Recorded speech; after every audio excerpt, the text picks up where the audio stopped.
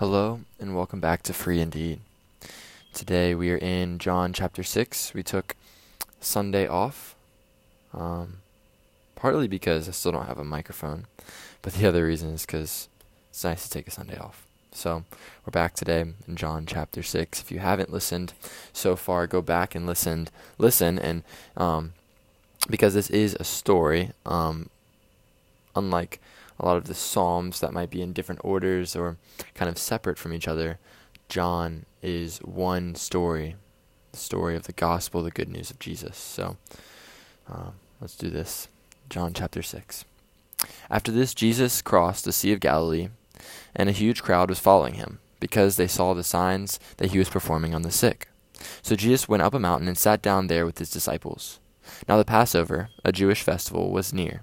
Therefore, when Jesus looked up and noticed a huge crowd coming toward him, he asked Philip, "Where will we buy bread so that these people can eat?" He asked this to test him, for he himself knew what he was going to do. Philip answered, 200 denarii worth of bread wouldn't be enough for each of them to have a little. One of his disciples, Andrew, Simon Peter's brother, said to him, "There's a boy here who has 5 barley loaves and 2 fish, but what are they for so many?" Then Jesus said, "Have the people sit down." There was plenty of grass in that place, so they sat down. The men numbered about 5,000. Then Jesus took the loaves, and after giving thanks, he distributed them to those who were seated, and also with the fish as much as they wanted. When they were full, he told his disciples, "Collect the leftovers so that nothing is wasted." So they collected them and filled 12 baskets with the pieces from the 5 barley loaves that were left over by those who had eaten. When the people saw the sign that he had done, they said, "This really is the prophet who is to come into this world." Therefore, when Jesus knew that they were about to come and take him by force to make him king, he withdrew again to the mountain by himself. When evening came, his disciples went down to the sea, got into a boat, and started to cross the sea to Capernaum. Darkness was already set in, but Jesus had not yet come to them. Then a high wind arose, and the sea began to churn. After they had rowed about 3 or 4 miles, they saw Jesus walking on the sea. He was coming near the boat, and they were afraid. But he said to them, "It is I. Don't be afraid." Then they were willing to take him on board, and at once the boat was at the shore where they were heading. The next day the crowd that had stayed on the other side of the sea knew there had been only one boat. They also knew that Jesus had not boarded the boat with his disciples, but that his disciples had gone off alone. Some boats from Tiberias came near the place where they ate the bread after the Lord gave thanks. When the crowd saw that neither Jesus nor his disciples were there, they got into the boats and went to Capernaum looking for Jesus. When they found him on the other side of the sea, they said to him, "Rabbi, when did you get here?" Jesus answered, "I assure you, you are looking for me not because you saw the signs, but because you ate the loaves and were filled. Don't work for the food that perishes, but for the food that lasts eternal life, which the Son of Man will give you, because God the Father has set his seal of approval on him." "What can we do to perform the works of God?" They asked. Jesus replied, "This is the work of God, that you believe in the one he has sent." "What sign, then, are you going to do so that we may see and believe you?" they asked. "What are you going to perform? Our fathers ate the manna in the wilderness, just as it is written, he gave them bread from heaven to eat." Jesus said to them, "I assure you, Moses didn't give you bread from heaven, but my Father gives you the real bread from heaven. For the bread of God is the one who comes down from heaven and gives his life to the world." Then they said, "Sir, give us this bread always." "I am the bread of life," Jesus told them. "No one who comes to me will ever be hungry, and no one who believes in me will ever be thirsty again. But as I have told you, you have seen me, and yet you do not believe. Everyone the Father gives me will come to me, and the one who comes to me I will never cast out. For I have come down from heaven not to do my will, but the will of him who sent me. This is the will of him who sent me, that I should lose none of those he has given me, but should raise them up on the last day. For this is the will of my Father, that everyone who sees the Son and believes in him may have eternal life, and I will raise him up on the last day." Therefore the Jews started complaining about him, because he said, "I am the bread that came down from heaven." They were saying, "Isn't this Jesus, the son of Joseph, whose father and mother we know? How can he now say, 'I have come down from heaven'?" Jesus answered them, "Stop complaining among yourselves. No one can come to me unless the Father who sent me draws him, and I will raise him up on the last day." It is written in the prophets, and they will all be taught by God. Everyone who has listened to and learned from the Father comes to me. Not that anyone has seen the Father except the one who is from God. He has seen the Father. I assure you, anyone who believes has eternal life. I am the bread of life. Your fathers ate the manna in the wilderness, and they died. This is the bread that comes down from heaven, so that anyone may eat of it and not die. I am the living bread that came down from heaven. If anyone eats of this bread, he will live forever. The bread that I will give for the life of the world is my flesh. At that the Jews argued among themselves, "How can this man give us his flesh to eat?" So Jesus said to them, "I assure you, unless you eat the flesh of the Son of Man and drink his blood, and you do not have life in yourselves. You do not have life in yourselves. Anyone who eats my flesh and drinks my blood has eternal life, and I will raise him up on the last day. Because my flesh is real food, and my blood is real drink. The one who eats my flesh and drinks my blood lives in me, and I in him. Just as the living Father sent me, and I live because of the Father, so the one who feeds on me will live because of me. This is the bread that came down from heaven. It is not like the manna your fathers ate, and they died. The one who eats this bread will live forever." He said these things while teaching in the synagogue in Capernaum. Therefore, when many of his disciples heard this, they said, "This teaching is hard. Who can accept it?" Jesus, knowing in himself that his disciples were complaining about this, asked them, "Does this offend you? Then what if you were to observe the Son of Man ascending to where he was before? The Spirit is the one who gives life. The flesh doesn't help at all. The words that I have spoken to you are spirit and life, are spirit and are life. But there are some among you who don't believe." He said, "This is why I told you that no one can come to me unless it is granted to him by the Father." From that moment, many of his disciples turned back and no longer accompanied him. Therefore Jesus said to the 12, "You don't want to go away too, do you?" Simon Peter answered, "Lord, who will we go to? You have the words of eternal life. We have come to believe and know that you are the Holy One of God." Jesus replied to them, "Didn't I choose you, the 12? Yet one of you is the devil." He was referring to Judas, Simon Iscariot's son, one of the 12, because he was going to betray him. Let's pray. Father, we thank you so much for your word. We thank you for sending your Son, the bread of life, who fulfills the Old Testament, who comes to be the true bread of life that never leaves us hungry or unsatisfied. Father, that you fill us up. And Father, we bring to you all of our insecurities, all of our sin and brokenness, our shame. Father, we bring to you our what we've tried to fill up ourselves with.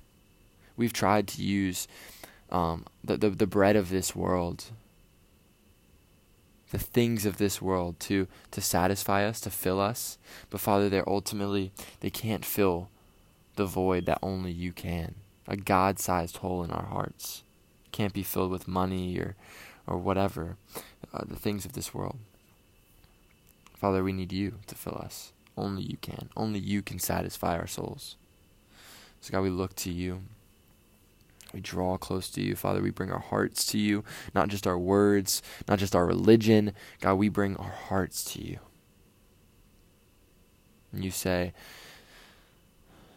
that you'll draw near to us when we draw near to you. So we seek you, we come to you, Father, asking for more of your Spirit in our hearts, asking for more of you to invade us, Father. Reconstruct us, tear down what is broken and evil, what is flesh, what is our flesh, and what our desires are if they are apart from you, Father. We want only what you have. We seek you. We seek your face. We seek your face before we seek your hand. God, we don't just want what you can maybe bring to us. We just seek you for your love, for your justice, for who you are. We love you for who you are, Father. We praise you for who you are. You're the God who created the mountains and the seas, the stars in the sky, the sun and the moon. You put everything in place. You gave this world order and beauty. And you decided to make us too. You give us life. You give us breath in our lungs. that this breath is symbolic almost because we can't see this breath, but we need it in order to live. It's essential. This oxygen is essential for our life. And so are you, Father. You're the void in it. And even when we can't maybe see your face, we can see the works of your hands and that you are good and that you are majestic and so creative. So we can see you in everywhere we look if we just fix our eyes on your character and who you are. You're everywhere around us, and you're with us, and you're in us. And Father, we need you to survive just as we need oxygen. Even more so than oxygen, we need you. So we draw to you. We ask for you to fill us up. You're the bread of life. You came to give yourself, not to be given, not to sit on a throne, not to indulge, but you came to pour yourself out. You came to give everything that we might have eternal life. Thank you. You didn't have to do that, but just because it's who you are, your nature, your lovingness is who you are. It's essential. It's integral to your character, and we thank you for that, Father, for who you are, who Jesus is, who God is, 3 in 1, fully loving, fully just, fully powerful, all-powerful, and all-knowing. We thank you, Father. We love you. We worship you. You are so worthy of praise in every moment, in every season of our lives, when we feel like it and when we don't. You are still worthy, Father. You're still good. You're still good. In Jesus' name I pray. Amen. This morning I was reading Habakkuk, the minor prophet, the book of Habakkuk, kind of a tricky name. And I was reading chapter 3, verse 17 and 18, which is one of my favorite verses of the whole Bible. And it says, "Though the fig tree does not bud, and there is no fruit on the vines, though the olive crop fails, and the fields produce no food, though there are no sheep in the pen, and no cattle in the stalls, yet I will triumph in the Lord. I will rejoice in the God of my salvation."